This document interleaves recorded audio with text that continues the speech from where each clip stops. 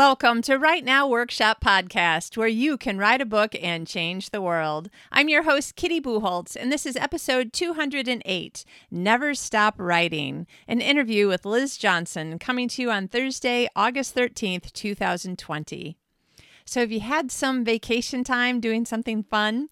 I just finished, well, not just, but last week I got to have a whole week of vacation, 6 whole days of not doing any work or checking my email. And then, real life started back up again and I had to get back to it. But it was so nice to relax and read. And yes, we spent a lot of time in front of the TV. Why? Because during John's 3 weeks vacation, he gets 3 weeks in the summer. I only took 1 because I had so much work to do. We decided to watch the entire Marvel Cinematic Universe in chronological order for the first time. 23 movies in 21 days. Yes, but it was so much fun, and it was really interesting because you can see different things in the story kind of pop out at you a little differently when you're watching it in chronological order instead of movie order. So sometimes you'll be watching a movie and you're like, oh, I remember this has to do with something that happened, 2 years ago in the movie that came out 2 years ago. But now, or if you watch them in date order, in release order on DVD or wherever you're watching them, even if you just watched it yesterday, you still have to remember it's something that happened 6 hours ago, in the movie that you watched 2 movies ago or whatever. And then you're like, oh, but when you watch it in chronological order, kind of most things are really happening like boom, boom, boom. There was one thing where John's like, I think it would have been better if we watched this movie in between. I can't remember what comes after Guardians of the Galaxy 2, but he's like, we should have watched it in between Guardians of the Galaxy 1 and 2 because of this one thing that happens. And I was like, yeah, okay, next time we'll do it that way. But it was so much fun and seeing the entire story come together, and I loved it. So hopefully you are doing something fun and safe. We are also spending a lot of time in our vacation home, which is our balcony. So we've got our AstroTurf down for grass, and we've got the table and chairs and the solar lights and the candles and the sun umbrella and the hammock, which has to only be put out when it's used and then folded back up again, because otherwise it takes up most of the balcony. And reading, and plus, still running, getting ready for the half marathon, which even though it's canceled, I'm still going to run it on the same day. So that will be fun, except for it's been so hot. But my friend Rob David has been running with me every Sunday on the super long runs. We just did 9 miles a few days ago, which normally would be totally fine. I mean, generally it would have been much better, except for that it's so hot. Though it was better than the day that we did the 8-mile run 2 weeks ago, because anyway, you don't want to hear me talk about running, but I will say, find something in your life that you have a really good understanding of how this thing works in your life. And for me, running fits this bill. And then compare your writing life to it so that you can have something that you're comparing. So for instance, sometimes when I'm running, particularly, when it's 8, 9, 10 miles, I get near the end, I'm tired, I'm hot, I just want it to be over. Sometimes if it's really cool weather, actually, I feel, pretty good still. Yeah, I feel really lucky that I really like running. I didn't know I liked running until I was like 39 years old. But I imagine the times that I've been in a half marathon or some other race, and there's all these crowds near the finish line. People are cheering, and, they're usually cheering for their friends, or I have no idea if anybody comes to cheer for just people. But in any case, you're running by and people are cheering, and it just does something to your energy. And you're like, okay, I'm exhausted, but this is cool and I can keep going. It's just another, quarter of a mile or whatever. And when I'm doing the long runs and I start getting tired, I'll be like, okay, and right around this corner, that's where the crowd will be, and they'll be cheering, and everybody will be just like making me feel filled with energy. And then I try to kind of get through that last, sometimes half a mile or more, just thinking about like what it's like to have everybody like giving me energy and telling me I can do it.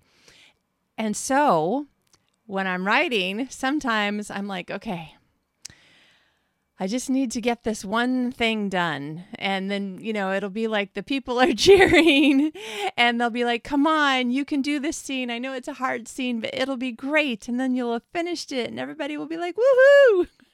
So find something in your life that you can give yourself extra energy for when you kind of make it as a parallel to your writing. It's possible that you think I'm nuts, but you're probably not listening to this podcast if you're not a writer. And if you're a writer, more people think things about you are nuts than what you think are nuts about me. Probably you and I are very similar. So that's why I'm giving you this little tip, because particularly when it's hot and it's summer and it's vacation, or maybe it's super cold and winter and you're staying inside, if you're in the southern hemisphere, there are times when you're just like, I need some more motivation. So find something in your own life that already motivates you. And if writing is that thing for you, if you really never have much problem at all getting your writing done and getting going and whatever, use that for this other thing in your life that you need some motivation for. I have no idea what that could be for you. Something else that you're learning to do, or some kind of exercising like with me that you're also doing. I think that it works out pretty well. It's been working for me actually for several years, many years. Anything that you can take the positive energy from one part of your life and transfer it to the other part, I think is a win. So that's my little bit of a tip, which is funny because I was actually going to tell you, little reminder, I've decided to do a Facebook Live weekly writing tip on the Facebook page for Write Now Workshop and Podcast. That's the name of the page. You can just search it in Facebook, Write Now Workshop and Podcast. And I've been doing it every Tuesday, except for last week because I was on vacation, because I was like, no, I'm really, really going to be on vacation. I'm not doing work. So I do it at 2 o'clock my time, which is 8 a.m. Eastern, which I know is the crack of, oh my gosh, it's not even dawn Pacific time. But I had to pick a time that worked for me, and it's always going to be there. So even if you don't watch it live, you can just remember, oh, Tuesday, I got to go watch the writing tip. It's usually just a few minutes long, and it's just something to get you inspired and be like, yes, okay, writing today. All right, that is it for me. Remember, we are on summer schedule, so it'll be another 2 weeks before you get the next interview. But today's interview is with Liz Johnson, who is just fun and also full of energy. So you just need to take all this positive energy and then apply it to the other area of your life where you need just a little bit more positive energy. Liz has got it, and she tells us her story, which is just super fun and interesting. It will also make you kind of want to hate her a little bit, because you're like, dang, you're the kind of person that I want to be. You started writing when you were a kid, and then you kind of immediately made a career out of it. I love to hate you, Liz, but I can't hate you because you're totally adorable and nice. So that's me and her talking about writing. Totally super fun. Hopefully you'll find some great tips and, again, inspired and feeling encouraged and motivated, and whatever it is that you need this week, that's what I hope you get out of the episode. Remember, make a little writing sprint for yourself. Just tell yourself, I just need to do 20 minutes, 30 minutes. Set a timer, do nothing else. Don't check anything. Don't do anything but type, 20 minutes, boom. And all of a sudden you've got a whole bunch more words than you had before, probably several hundred. Maybe if you were totally on a roll and you're a fast typist, it could be almost 4 pages. Who knows? So enjoy it. Remember, this is what you love. Don't think of it too much as work, or else it becomes work. That's something that I have to work with. It can be a little hard, but you just got to get your mind in the right place. And that's what I try to do with these interviews and all the episodes, is try to help us both to keep our mind in this good, cool place where we're getting lots of inspired, fun, fabulous writing done. Okay, here's Liz. Have a great week. Today's guest is Liz Johnson. Liz is the author of more than a dozen novels, including A Sparkle of Silver, A Glitter of Gold, The Red Door Inn, Where Two Hearts Meet, and On Love's Gentle Shore, as well as a New York Times bestselling novella and a handful of short stories. She makes her home in Phoenix, Arizona. Welcome, Liz. Hi, thanks so much for having me, Kitty. I'm so happy to be here. Oh, this is so exciting. You're just such a peppy person. I love having peppy people people on the show. Well, and you're a peppy person, which makes it so fun to talk with you. Oh, thanks. Well, now that we've founded our next mutual admiration society, I think we're Yes. set.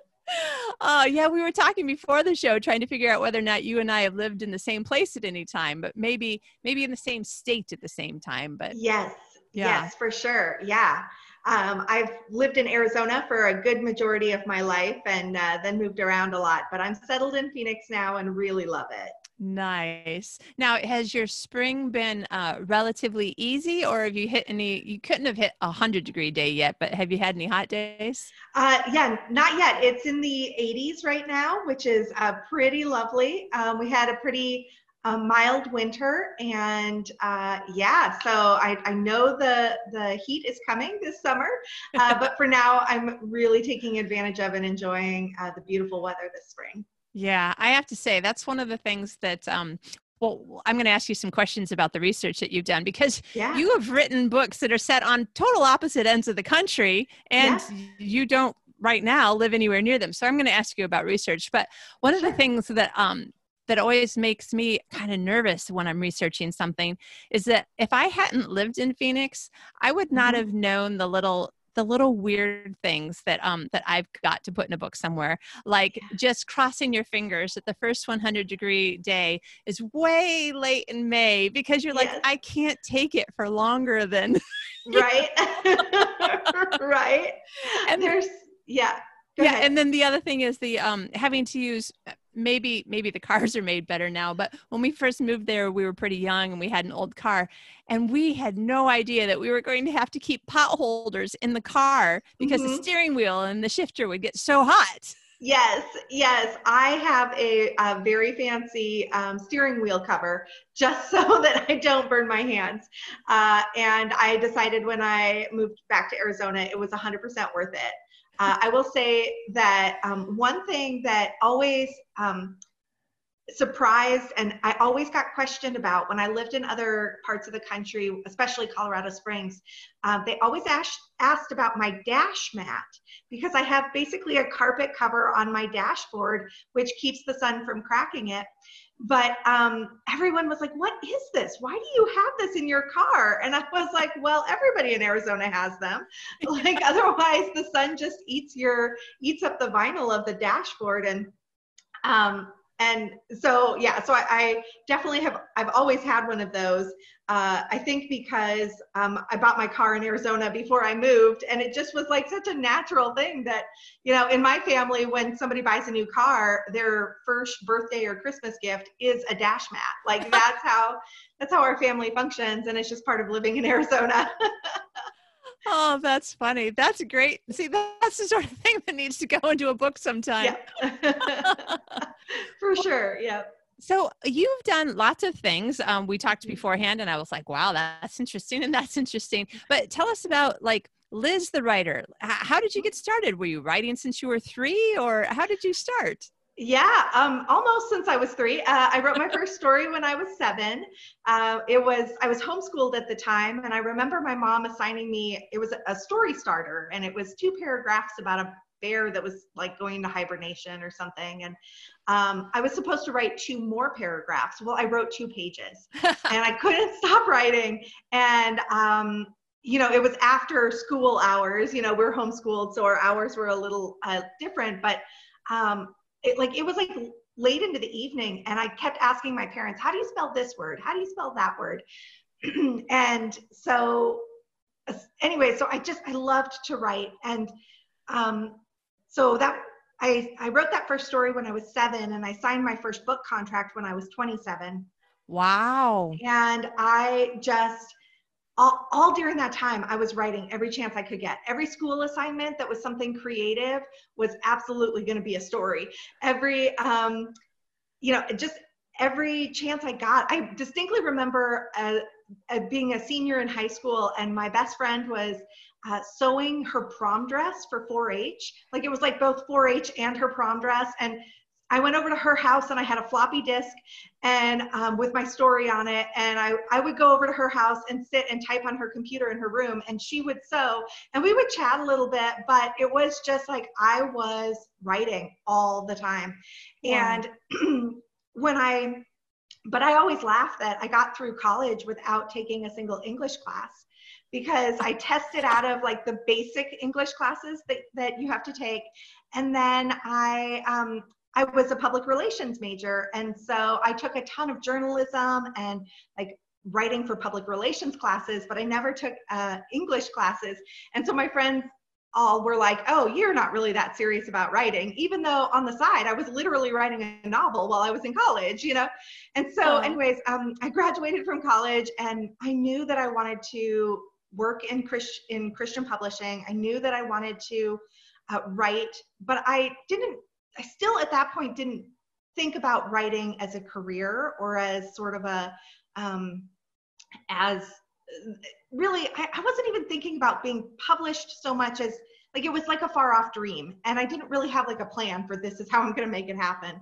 Right. And then my mom's brother, actually, my uncle, called me and was like, hey, I heard about this program. Jerry Jenkins, who wrote the Left Behind series, he bought the Christian Writers Guild, and he has this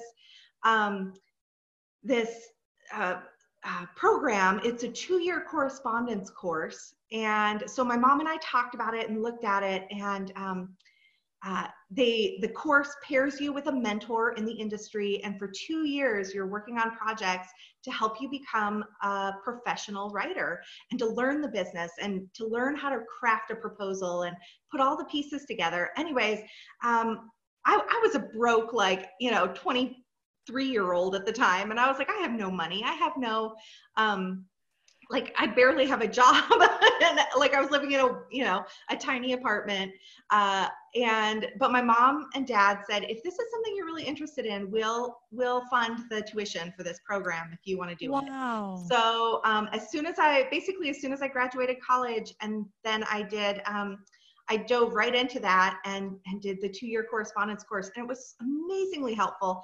And I still at that point was like, I don't know if I'll ever be able to make it. Like, maybe I don't have what it takes. But now I look back and I was like, well, I was like 23, 24 years old. Like, I had a little bit of life learning to do yet. And so I ended up moving for a job in publishing, and ended up in Colorado Springs with a friend who I worked with, and we spent a lot of time in the mail room, like mailing books and packages out to reviewers, and so we would just chat during that time. And anyways, I told her about this story idea I had, and I was like, but I'll never finish it. And she said, yes, you will. And I was like, oh no. She's like, you're going to finish that book. And so every day she would ask me, did you write last night? And I got so tired of saying no. Like, I didn't want to let her down. And so I put together a schedule and said, okay, I'm going to write 3 days a week. I'm going to write 2 weeknights and on Saturdays, and I'm going to put in at least an hour every time. And that's just my goal. That's my baseline goal. And then of course, so then once the story got going, then I couldn't stop. Then I was writing way more than that, but at least like it got me started so that I could say like, yes, I wrote last night. Yes, I'm on schedule. Yes, I'm doing what I'm supposed to be. And that became my first book. And so, yeah, so I wrote that in 2007, 2008.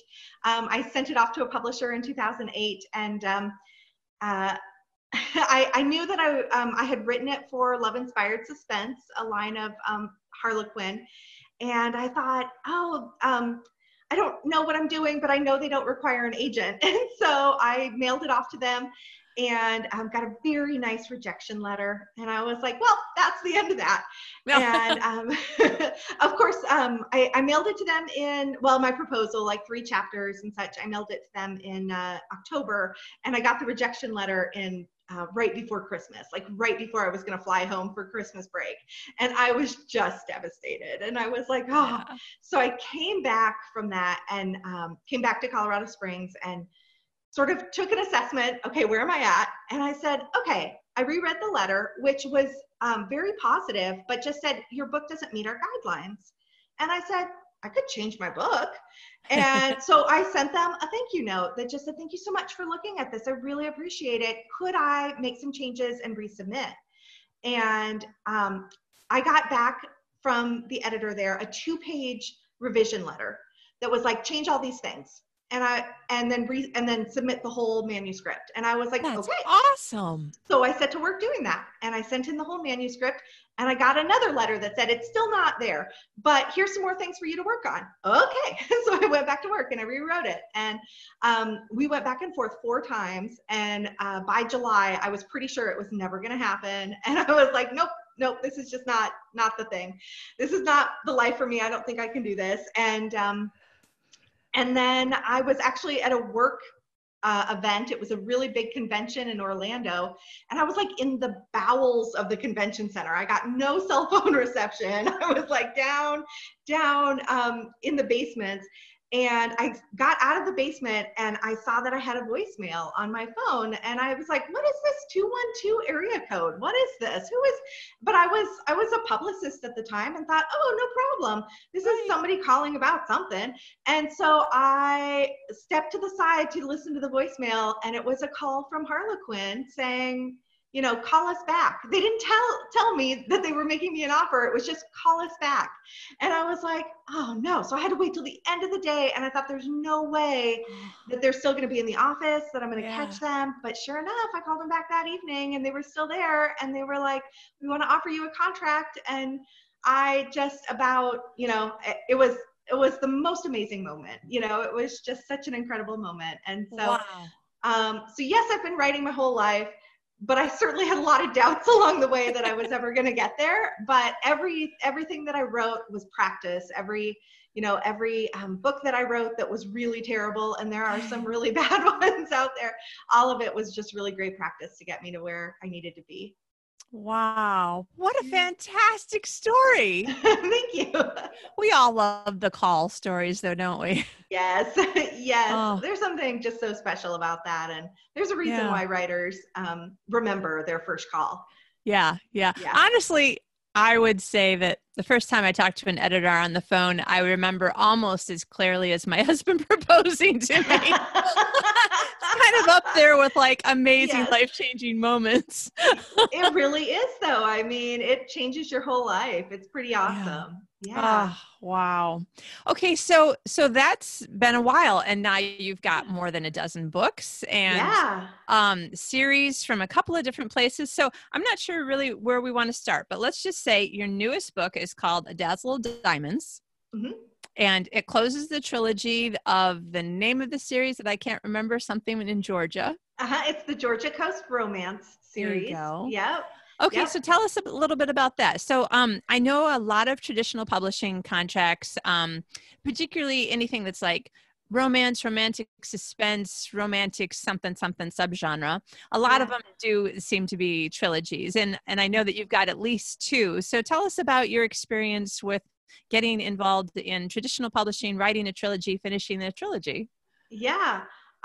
There's a lot of questions there. I know. I kind of wanted to just that's okay. Go wherever you like with that. Okay.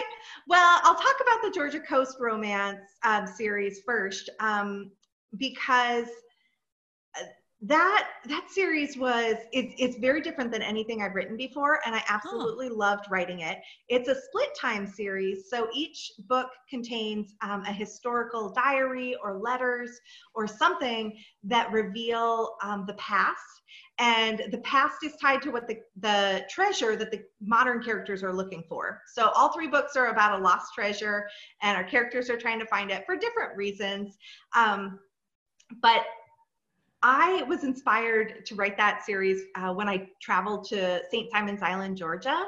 I was living in Nashville, and my aunt called me and was like, hey, we're going to vacation on St. Simon's. We have a condo. Do you want to come visit us for a couple days? And I was like, oh, that sounds so great. And she's like, I thought you could just drive down here. And I was like, it's like a 9-hour drive. I don't really want to do that on my own.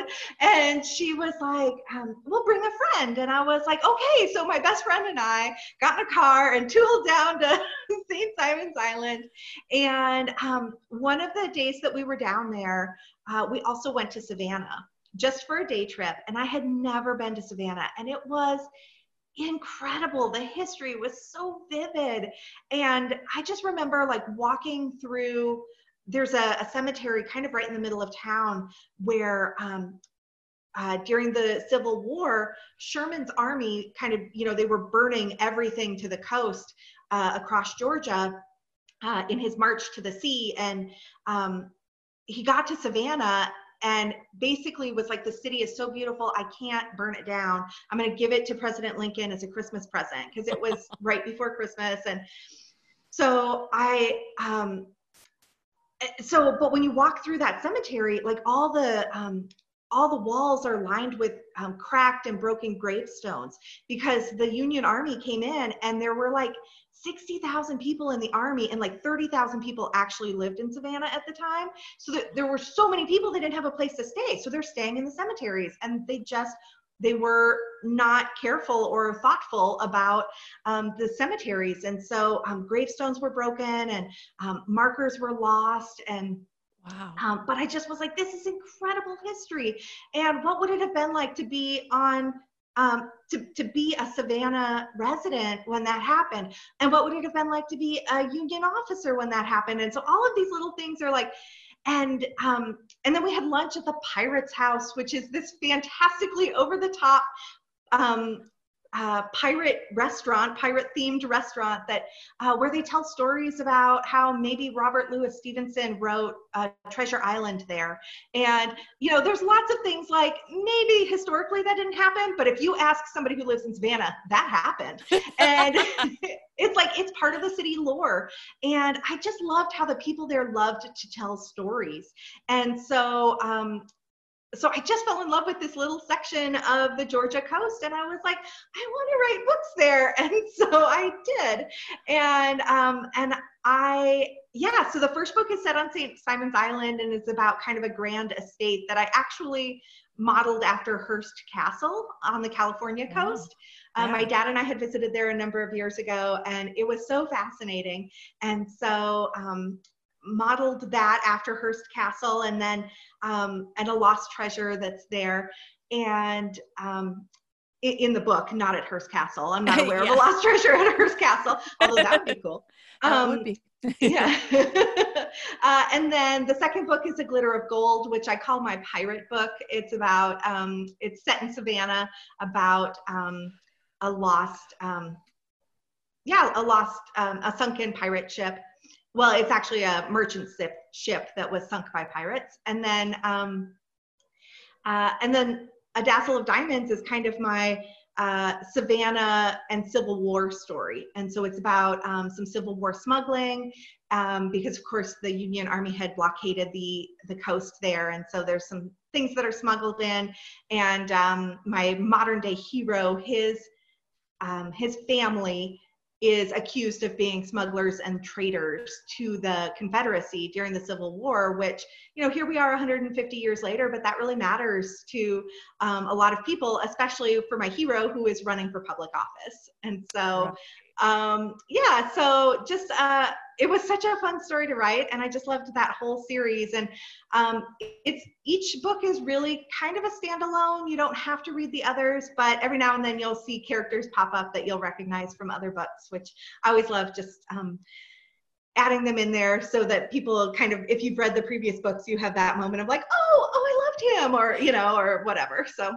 Right. Yeah, it was either in chapter 1 or chapter 2 where the main people, Tucker and Penelope, or PJ as he calls her, right? Yep. And they're talking to a fellow who I wasn't exactly sure where I was, but he knows history. And he said something about a sunken ship. I'm like, I bet that's something. I mean, nobody randomly talks about sunken ships. I'm like, that must be from one of the other 2 books. Yeah, it's from the second totally book. Fun. Yep. Nice. Yeah, for sure. Okay, everybody who's listening is probably a writer of some level, from beginning to intermediate to I have no idea. So research is always something that I'm asking people, what have you done? Because in general, I tend to say to myself, oh, I don't like research. That's why I write contemporary. But then the thing is that there are so many fascinating things in the world to read about and learn about that it turns out that I probably do like research. I just don't call it research when it's about something that I'm interested in. Yes. So how did it, so you were living in Nashville, you went on this vacation to Georgia, and then you came back. And so how did you start writing 3 books set in Savannah? Did you take more trips? Did you ask people who lived there?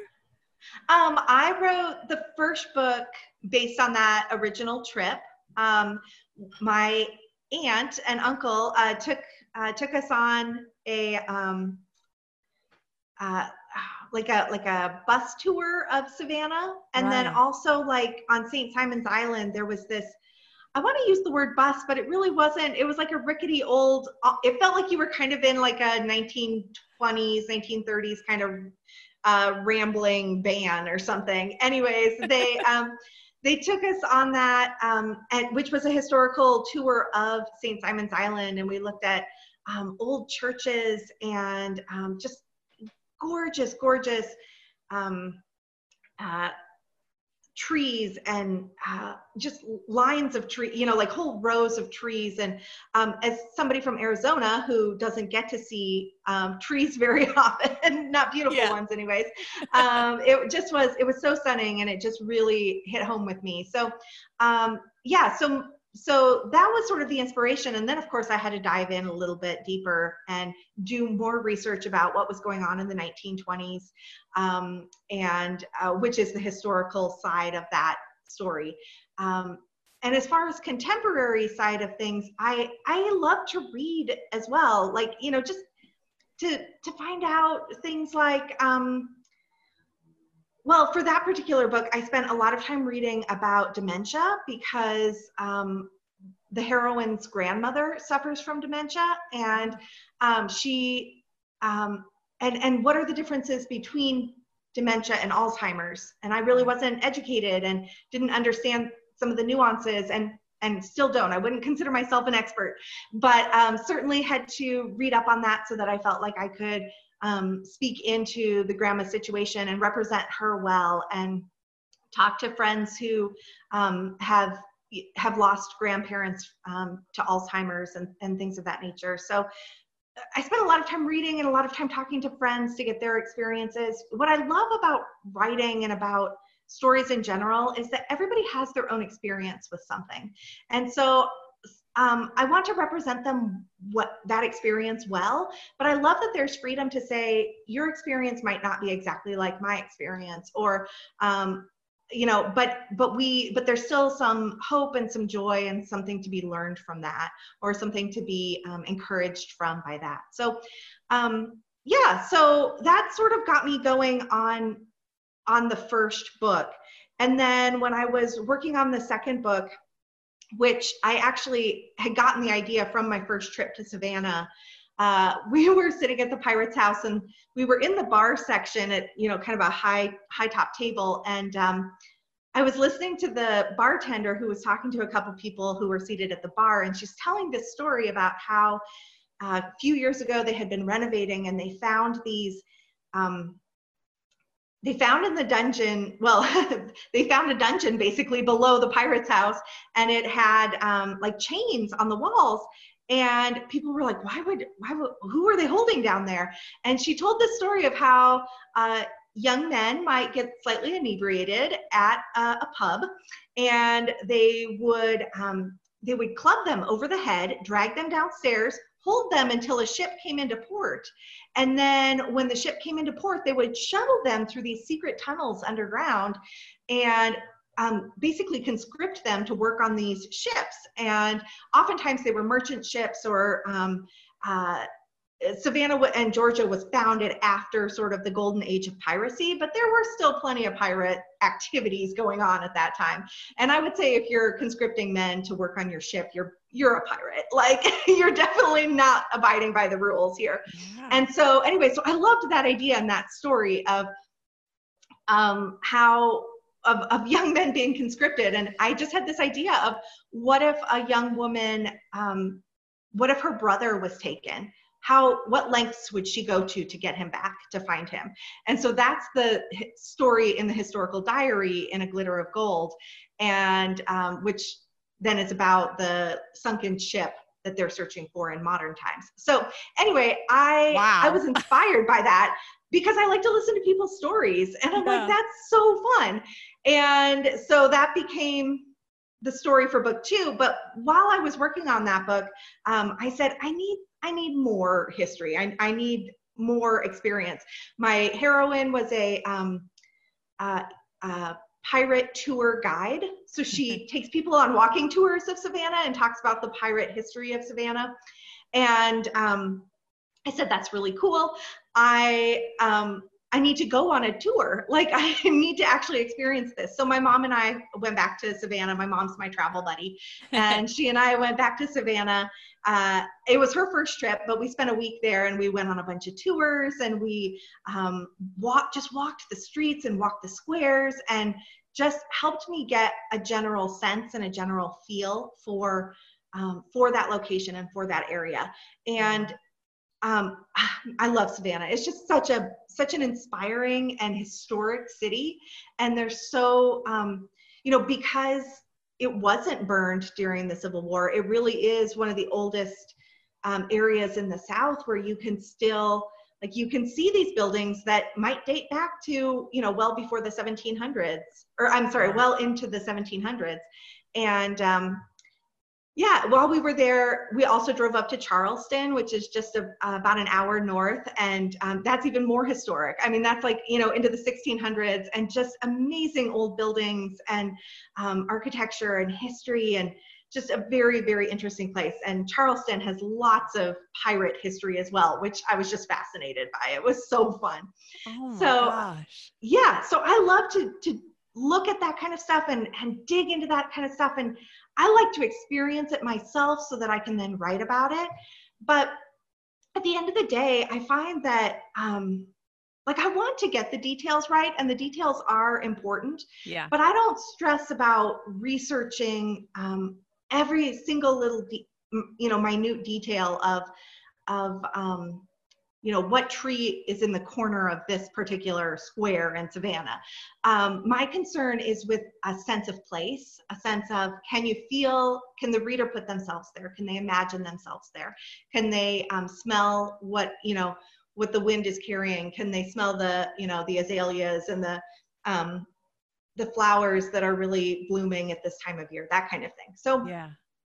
So I really focus on that, but I always recommend and always love research trips.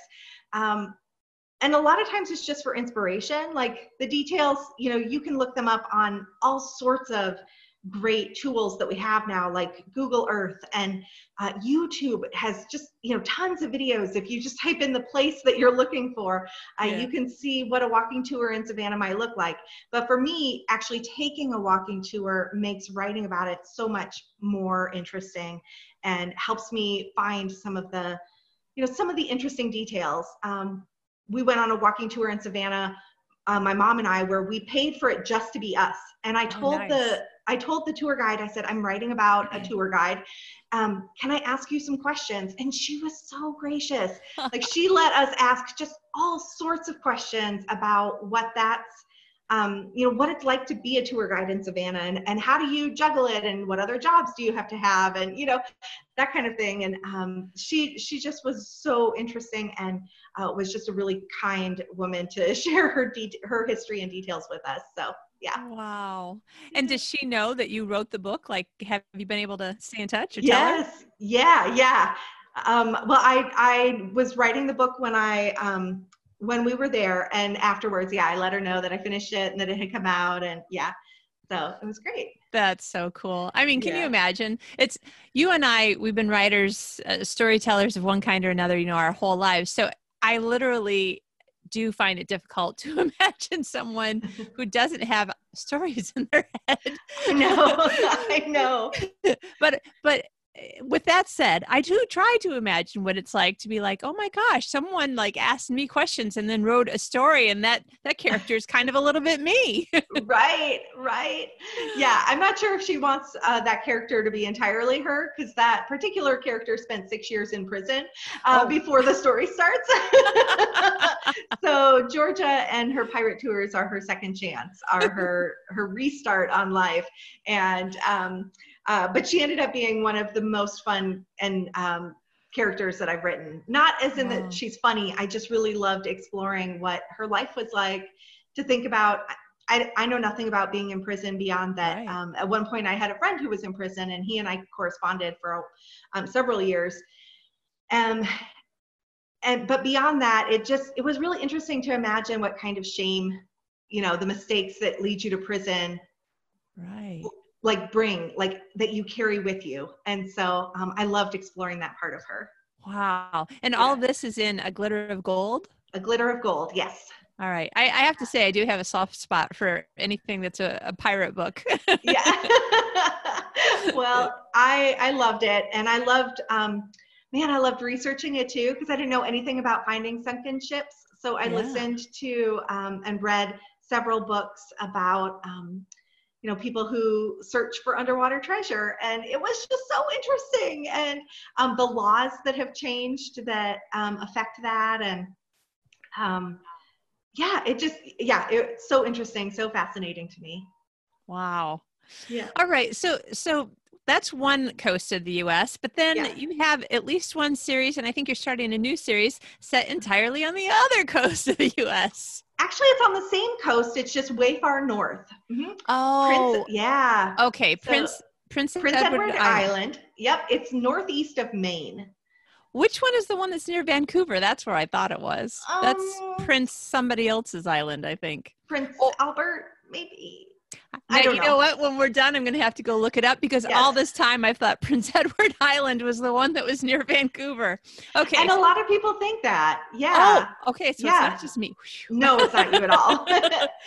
Yeah. All right. So tell us, how did you end up writing books in that area? Sure. Well, Prince Edward Island, of course, is famously home to Anne of Green Gables. And Lucy Maud Montgomery, who wrote those books, is from the island. And so I had told my mom many years ago. So my mom got me hooked on Anne when I was a kid. We watched all the miniseries and loved them and rewatched them many times, but I had never read the books. And when I was 19, I worked at Walt Disney World for a semester. It was a college internship. And so I took just the bare minimum for, to last a semester. I was living in furnished housing and everything. And so I got there, and I was so lonely. And it wasn't that I had roommates and I had people to talk to, but I discovered I was eating lunch alone every day. And I was like, I just need a friend. And so I called my mom and I said, I just need some books. And she said, what do you want? And I said, I don't care, just anything, just something. And so she sent me her cherished Anne of Green Gables series. And it had been on her nightstand for my entire childhood. It just was always there. And so she sent me this series, and I read the whole series while I was there over the course of the semester, and just fell even more in love. And so I told my mom, I said, when I sign my first book contract, I'm going to take you to Prince Edward Island. And she laughed at me. And she claims she did not laugh, but she did. She totally laughed at me. And she, and I don't know if it's because she thought that I would never sign a book contract, or if she thought it was because I would never spend my money on her to do that. And so I got my first book contract, and nobody tells you that you don't make any money on your first book generally. So I said, Mom, we're going to have to wait for my second book. And so in 2010, I got a contract for my second book, and I called her and I said, Mom, get your passport. We're going to go to PEI. And she was like, really? And I said, yes. So in September of 2010, we went to PEI for the first time. And it was everything I hoped it would be, and so much more. It was, I did not know how peaceful it could be. You know, living and growing up in the US, everything is hurry, hurry, hurry, and rush, rush, rush, and big cities and lots of traffic. And all of a sudden we were on Prince Edward Island, and we were hiking one day over, they had this gorgeous floating boardwalk that goes over these marshlands, that goes up to these migrating sand dunes. And you get to the top of the sand dune and you look over, and it's white beach, just as far as the eye can see, and then ocean beyond. And there was no one there except me and my mom. What? And I was like, what? Now that's the only time that's ever happened. Every other time that I've been back, there's been people there. But even then, it's a few people here or there. It's like you can really feel like you're alone. Yeah. At one point we were driving and my mom yelled, stop. And I was like, what? What's going on? And she's like, look at that house. And there was this gorgeous, it was like a castle sitting right on one of the cliffs, right over the ocean. And she's like, I want to take a picture. And I look around, there's no other cars around. So I just stop in the middle of the road and we stop, and she gets out and takes pictures, and then we go on, and we saw no one the whole time. And it's just such the most peaceful place. And they call it the gentle island for a reason. Like, there's just a little slower pace. There's a little, and everyone is so kind. And it certainly thrives on tourism. There are people to be found if that's what you want, but there are places to get away, and there are places to just escape what, if you need an escape, I totally recommend it. So anyways, so that was our first trip in 2010. Our last day on the island was basically shut down because there was a hurricane that came through, and just about everybody lost power. And still, it was just a wonderful trip. And so then we decided we were going to go back the next year, and we took my sister. And then a couple years later, well, maybe we should go back again. And so we've been 4 times now.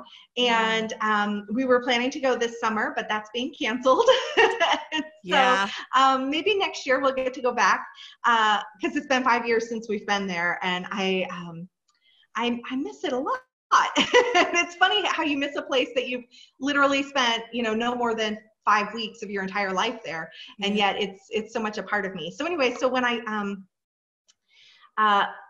the first time I went, I had no intention of writing a book set there. And then when I went back, I instantly had an idea, and was like, there's this gorgeous little tiny fishing village that has, somebody told us about their boardwalk. It's like not even 2-kilometer boardwalk. And but it's just really lovely. And I was like, oh, this is such a cute little quaint town, but it doesn't have a bed and breakfast. It has no inn. We can't stay here. And I was like, I could fix that. So I wrote a book called The Red Door Inn, which is the first book in the Prince Edward Island Dream series, about opening an inn right there in North Rustico. And that really became a series about broken people coming to an inn and finding healing there. And that was sort of the theme of all the books in the series. And there's only 3. Oh, there's 3 and a novella, a Christmas novella. And so, yeah, I was surprised how much I fell in love with it, but I'm always inspired when I travel and when I see new places to, and when those story ideas hit, then I just, I love them. I will say that book did not, it took a long time to sell. I had already written probably, that was in so I probably wrote that in 2013. And so I had 3 or 4 books out at that time already. But I wrote that book in The Red Door Inn in 6 weeks, because an editor that I was pitching to was about to go on maternity leave, and I didn't want to miss her. So she had requested the full manuscript, and I only had 3 chapters. And I was like, sure, no problem. And so I wrote the whole book in 6 weeks, and it's kind of a miracle that it's it didn't actually change that much from what I wrote to what was published. We fixed several things, but it's not like it took an entire overhaul or anything. It was a pretty easy edit. And then, so and it was rejected by everybody, including the publisher who eventually published it. Oh, Because they were like, nobody's buying contemporary romance right now. Nobody likes it. Oh, it's not the market, blah, blah, blah. And I was like, okay. So I set it aside and I kept writing, and I kept writing for Love Inspired Suspense, and I kept writing. But in the back of my mind, I was like, man, I love that book. I need something to happen for that book. And then about a year later, the editor who had rejected it called my agent and said, is that book still available? Can we look at that again? And she, anyways, and then they bought it, and they bought it in 2014, and then it took 2 years for it to come out, and it came out in 2016. And that was my first book with Revell, who I've written now 6 books for, and the next 3 are under contract, and that's another Prince Edward Island series that I'm just getting started on. wow. So more trips definitely are coming to Prince Edward Island. I certainly hope so. I certainly hope so. Yeah. Wow. All right. So what do you think are do you have some top do's and don'ts for research trips in particular, maybe? I mean, it's definitely an expense for people. So how do you make sure that maybe you are, of course you're going to have a good time, but will any of this make it into the book to the point where I feel like that was worth it? Or what are the thoughts that you feel like are good ones to share with other writers? Mm-hmm. Mm-hmm. Yeah. So definitely there is an expense to it. So I think that if you are spending more than you can afford, that adds an extra stress to it. So I always recommend do what you can afford. Do what you feel comfortable with, so that you're not adding all this extra stress to a trip that really you want to enjoy. Because if you don't enjoy the trip, there's a good chance your characters aren't going to enjoy being there. Like, that seeps in. Yeah. And so, like, the reason my characters love PEI so much is because I love PEI so much. Yeah. And the same with Georgia. And so, so I say, first of all, just be thoughtful, be aware of what you feel comfortable doing, and don't push yourself way beyond that. If you can't make it to the location where you want to set your book, that's okay. But if you can, I do highly recommend it. It's fantastic. I also recommend bringing a travel buddy, but maybe not bringing family. It's kind of up to you, and some families are different, but I find that if there are kids around, I love my nieces and nephews, but I have a hard time concentrating on the things that I need to concentrate on when I'm doing a research trip when they're with me. Yeah. And so, figure out sort of what's ideal for you to be able to pay attention to your surroundings. I love to go traveling with my mom because she will take pictures. She takes tons of pictures, which is great. I highly recommend lots and lots of pictures. They will jog your memory and remind you when you're back home. Oh, that's right. We went to the top of this lighthouse and it was so interesting. And you remember that view and how the ocean, and all of those are little details that will be jogged by having good pictures. So I highly recommend good pictures.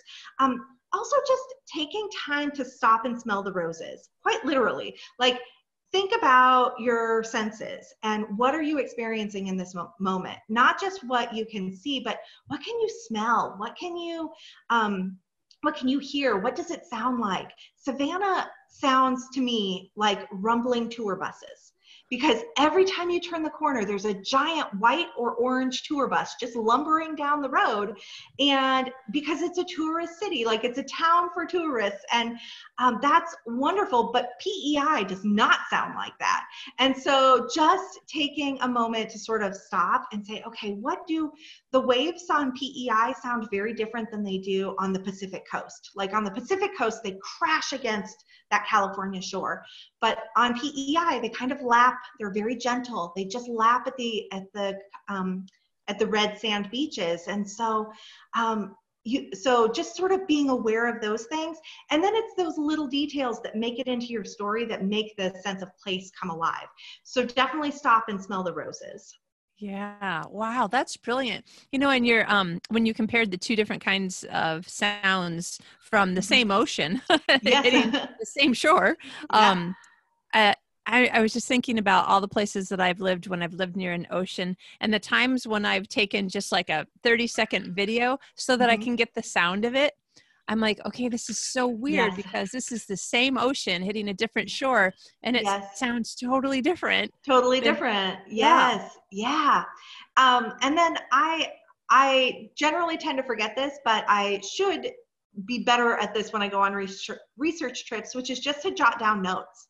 Like you're not writing your story at that moment, but just to jot down a few notes to jog your memory. So between pictures and some written notes, I find that then when I sit down to write, it's easier to bring all of that sense of place back up. Sort of the well just kind of bubbles over a little bit. So Yeah. When you yeah. were talking, I was thinking about some places that I've been, and I don't know. I'm sure I've been this way for certainly as long as I can remember. That would be longer than anybody else can remember. So, Yeah. but food is just like a major part of my Yes. life and my Yes. vacationing. And when you were talking, I don't know, it was something that you said when you're talking about azaleas, actually. And I was thinking, okay, here in Malmö, Sweden, the smell that I would associate with Malmö is actually cinnamon. Oh, Because wow. cinnamon buns are a huge thing here, and Uh-huh. I swear it. Just like if I walk past the bakery, I feel like I'm smelling cinnamon. But when I went to Paris, which honestly I had no idea, Paris definitely has got the best bakeries that I've personally ever been to. Though someone just challenged me that I need to go to Montreal, and I'm like, oh, those would be French bakeries too, wouldn't they? Paris, the smell. Okay, actually, Paris reminds me of the smell of dirty streets, but also Oh. when I pass bakeries, butter. That's what I smell. Oh, interesting. Yeah. And I'm like, well, Yeah. wait, bakeries in both spots, but they have two Uh-huh. different smells. So I'm like, okay, if I ever write anything with somebody going there, I need to remember the smell. Yes. Yes, for sure. And it's interesting that you would talk about food because that's a huge part of it as well. Like visiting a place, and Prince Edward Island is, it's a huge lobster fishing industry there. Oh. And so lobster is a big deal. Like they have something called lobster dinners where it's basically just a communal dinner, and you sit around this large family table and you pass the plate, you pass the bowls and the dishes, and everybody gets a lobster. And I was terrified to go to one because I'd never had lobster before. Yeah. And so instead I went to this restaurant that everybody raved and said had the best lobster. And so my mom and my sister and my niece were with me, and I tried lobster for the first time and I hated it. Like I'm not really a seafood person anyways, but I Yeah. was like, I'm going to try it. And I could barely get a few bites down. And I think it had something to do with the fact that we had been lobster fishing earlier in the day. And I had held a live lobster. And so I couldn't look that live lobster in the eye and then eat his cousin for dinner. Yeah. Like I was like, no, I can't do that. And but having that experience personally, when I wrote the next book in the series, the second book, it's about the chef at the inn, the Red Door Inn, and she doesn't like lobster either, but her church is hosting a big lobster cook-off. So she's having to cook all this lobster and, attempt to, create a wonderful recipe with her lobster. And yet she doesn't like it. So she can't taste test it. So she has the hero come in and give her a hand with that. But so food definitely is a big part of, it's a big part of locations and cities and what we associate with that general area. Yeah. Oh, that's perfect. Yeah. So definitely everybody's listening, we should remember, don't be embarrassed. Food is an important part of distinguishing one setting from another. Yeah. Yes, for sure. For sure. Awesome. Yeah. Liz, this has been great fun. Oh my gosh. You're just so much fun to talk to. Thank you. Thank you. You too. This has been just a delight. Well, I don't want to interrupt you if you had any other thoughts that were like, pieces of advice or wisdom from all the things that you've learned or places that you've been to for research or. I always feel like I never want to give a prescriptive, this is how to do it kind of thing. My experience has been over the years that my style of writing and research has changed over the years. And I think ultimately each author figures out what works for them. But I love to talk about research trips because I have just loved going on mine. And I always say, if you get a chance to do it. Nice. Yeah. Awesome. Well, all the things that you've talked about, I'm sure people are like, wait, I gotta check out this book or that book. So where can listeners find you and your books? Yeah, I am online at lizjohnsonbooks.com. Okay. That's my website, that's my Facebook, that's my Twitter, that's my Instagram. So I am in all those places. If you look for me on Instagram, you're going to see I don't post very often. But if I'm on Facebook quite a bit, and I love to interact with people, and I'm happy to answer questions.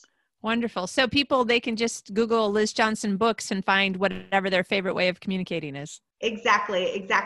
And I do have I have a newsletter as well that you can sign up for at lizjohnsonbooks.com, and always sharing about giveaways and things like that there. Oh, that's always fun, because readers and writers, we're all loving that. We love a good giveaway. That's right. Liz, thanks so much for being on the show. This has been great fun. Yeah, thank you.